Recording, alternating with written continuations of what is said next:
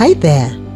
I have a mission to educate, awaken, and empower people to transform their relationship with money and get them to live in purpose, find fulfillment without chasing money.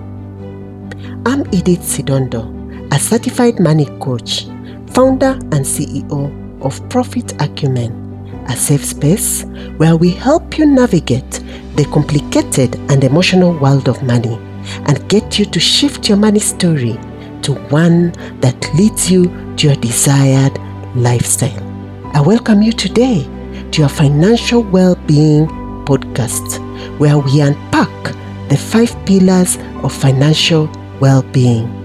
I do believe as you stay tuned on this channel and get to implement the learnings on these 5 pillars correctly, you will begin to make tangible shifts to attract, retain, and grow your money as you elevate your own financial well-being.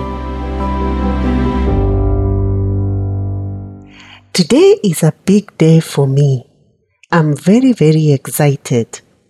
I'm grateful and delighted to begin our very first Financial Well-Being podcast, our episode number 1. It's been a long and winding journey to get this far, and the resistance I've faced, coupled with the loss of my father on 9th of June, a very wise man who was just not my father, but a friend and my career mentor. May his soul rest in eternal peace, as I still feel the pain of losing him close to 1 month now. All this just confirmed to me that this is very necessary.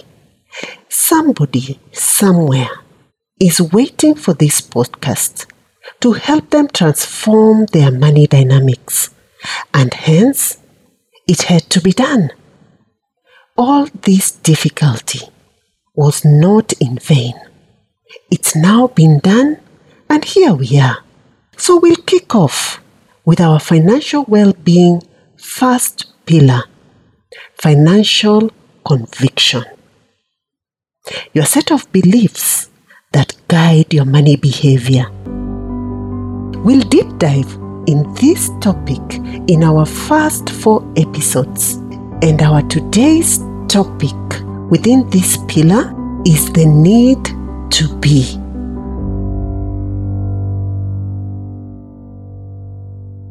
One of the most profound needs of humanity is the need for identity. I need to know who I am. I need to exist in my own eyes and in those of others. We all need to feel important, special, unique, or needed. We are all in need of being, a need that is extremely deep. This need for identity is so imperious that it can lead to aberration, that departure from your usual self to find a sense of significance. So how do people get significance? Some by giving themselves some improbable new look, simply to exist in their own eyes and in those of others, either according to the models proposed by the surrounding culture, according to the criteria of such and such a changing fashion with which they identify themselves. And the media carry today a multitude of models: the young dynamic businessman or woman, the footballer of the English team, the top model, name it. On the more superficial level, this need for identity often seeks to satiate itself by having, by the possession of material goods, by a certain exterior lifestyle. I identify myself with my riches, my physical appearance, my home address, my phone, my car, and the list goes on.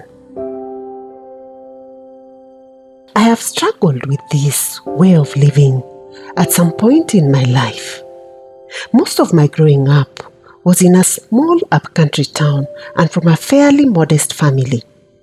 As much as my parents were present and did their best to provide for our basic needs, for myself and my other 5 siblings, the education, food, clothing,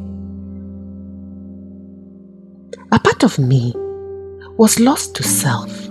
And when I came to the city for my university studies, I found myself struggling with identity issues. That feeling that I don't fit in, or maybe I need to have this or that to be in this or the other crowd. I noticed the haves and have-nots, and I found myself comparing self to others, which led me to spend a good part of my money on my physical appearance. And I could struggle to work, to get jobs here and there, so that I could afford this and the other, to feel that I fit in, to satisfy that need to exist in my own eyes and in those of others in a particular way. My whole identity then became about having a certain look, but all done from a place of trying to be noticed and not from a place of my own self-identity and comfort. And it took a lot of support from mentors, because this kind of living, that lifestyle, was so empty and dissatisfying, and I had to seek help. And I got support from mentors and coaching to change this and get me to a place of reflection on my own way of being, to accept and love myself as I am. One of the most precious commodities we have as humans is our identity, the way we see ourselves and the way we access our self-worth. On a slightly higher level, the need to be can go further to seek satisfaction through the acquisition and exercise of certain talents: sporting, artistic, intellectual, speaking, singing. This may seem much better, but we must recognize that we then run the great risk of confusing being and doing. The person is identified with the ensemble of his or her talents and competencies. But we are not that. And what if you lose your capacities? If you are the best footballer in the world and end up in a wheelchair, if you know by heart the whole of English literature and an accident causes you to lose your memory, what will you be then? So this tendency to make oneself a being on the basis of doing, if understood well, has a positive aspect in the building up of the person who develops him or herself through the exercise of his or her different capacities.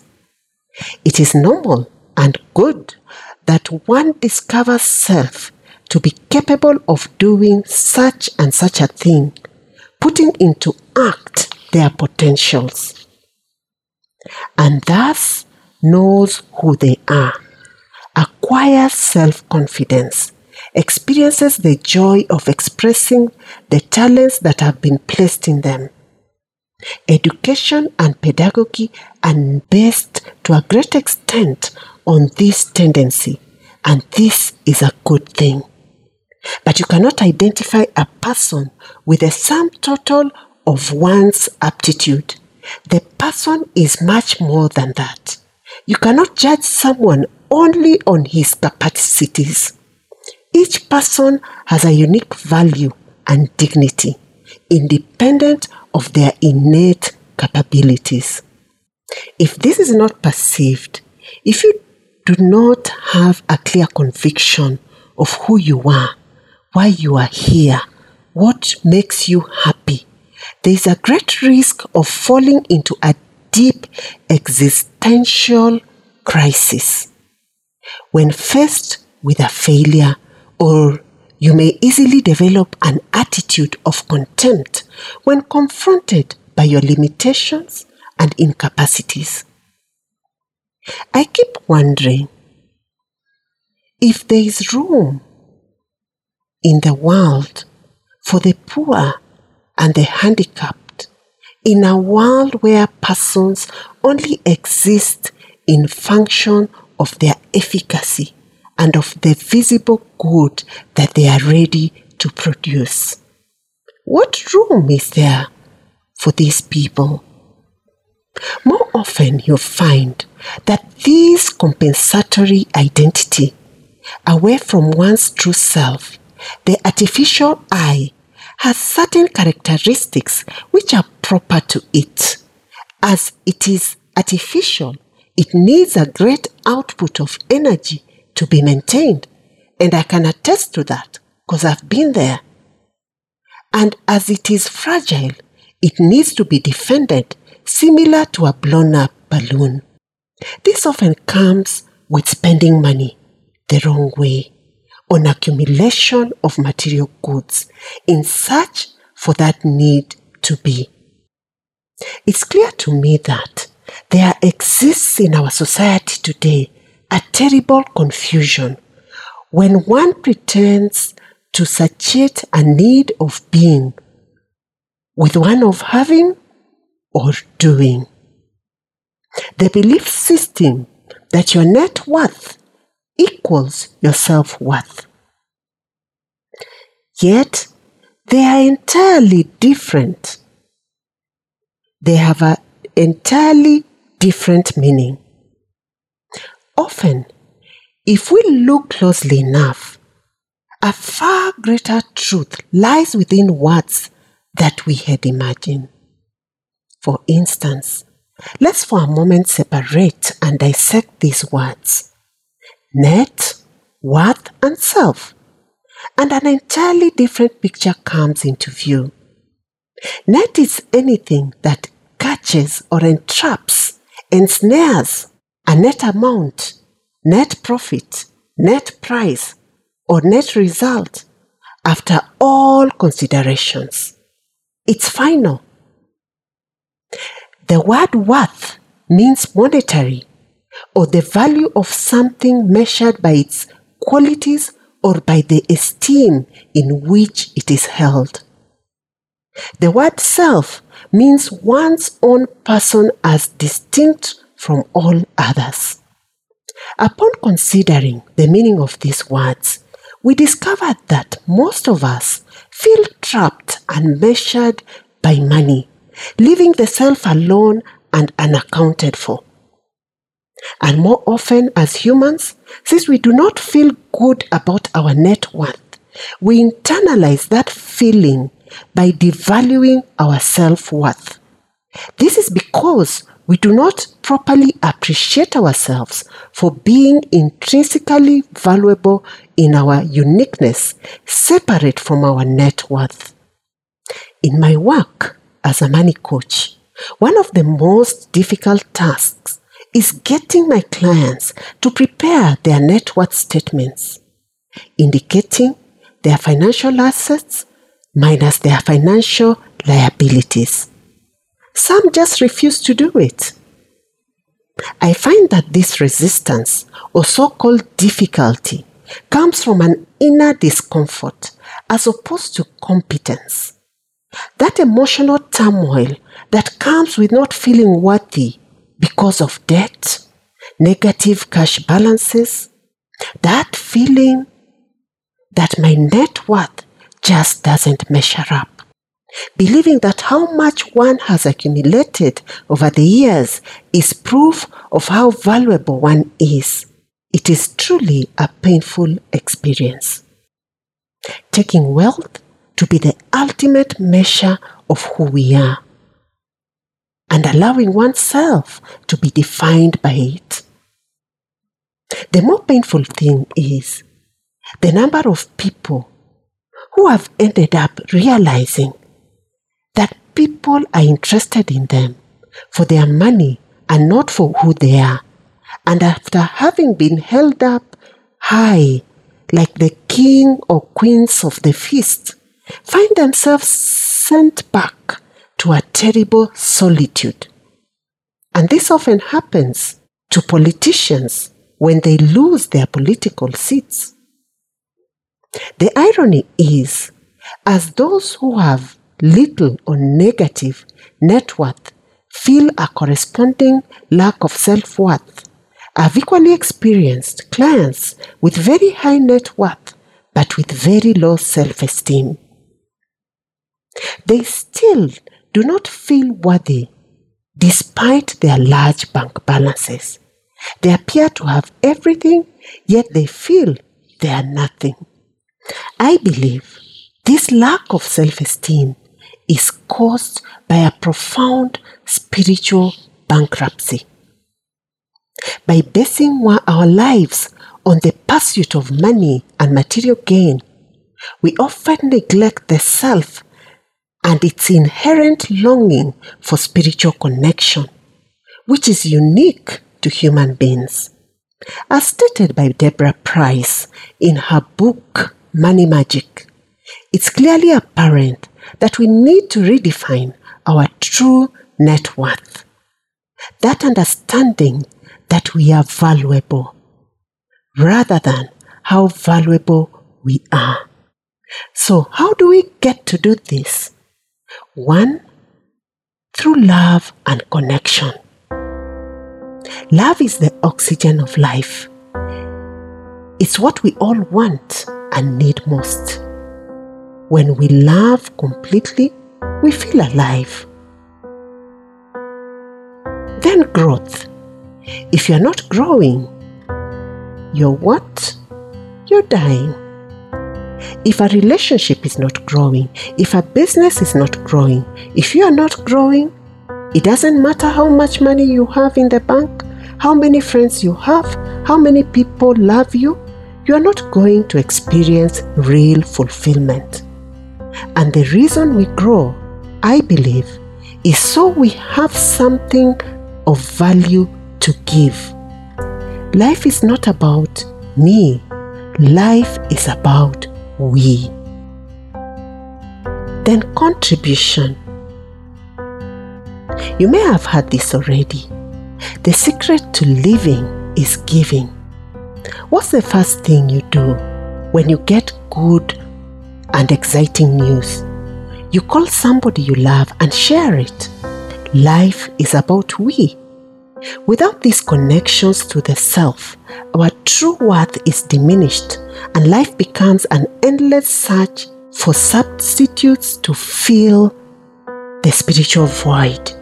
We need to create a new paradigm for living, one that breaks that ensnaring trap that comes with chasing money for its own sake. As we conclude our session today, it's important we understand that money is simply a vehicle for trying to meet our needs and not just our financial needs. Much of our life is guided by the beliefs we develop over the course of time, the story we create about what life is about, how we are supposed to be, what we are supposed to do or give. Ultimately, there is nothing more significant than growing and giving. So when you are pursuing money, don't forget why you are pursuing it.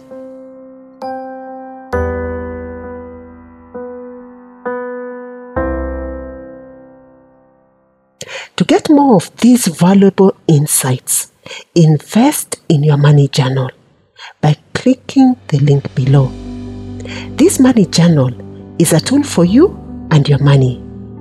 And inside this journal, there's a topic on your healthy self-esteem, which will help you begin to live a more connected life by becoming your own best friend. Our monthly online collaborative sessions are also ongoing. Every first Friday of the month, We meet online in the Money Coaching Hub. Take up your membership on the below link and get started on a journey to transform your money story. Subscribe and like our YouTube channel, and let's connect in our next episode. Thank you for listening. We are always delighted to serve you.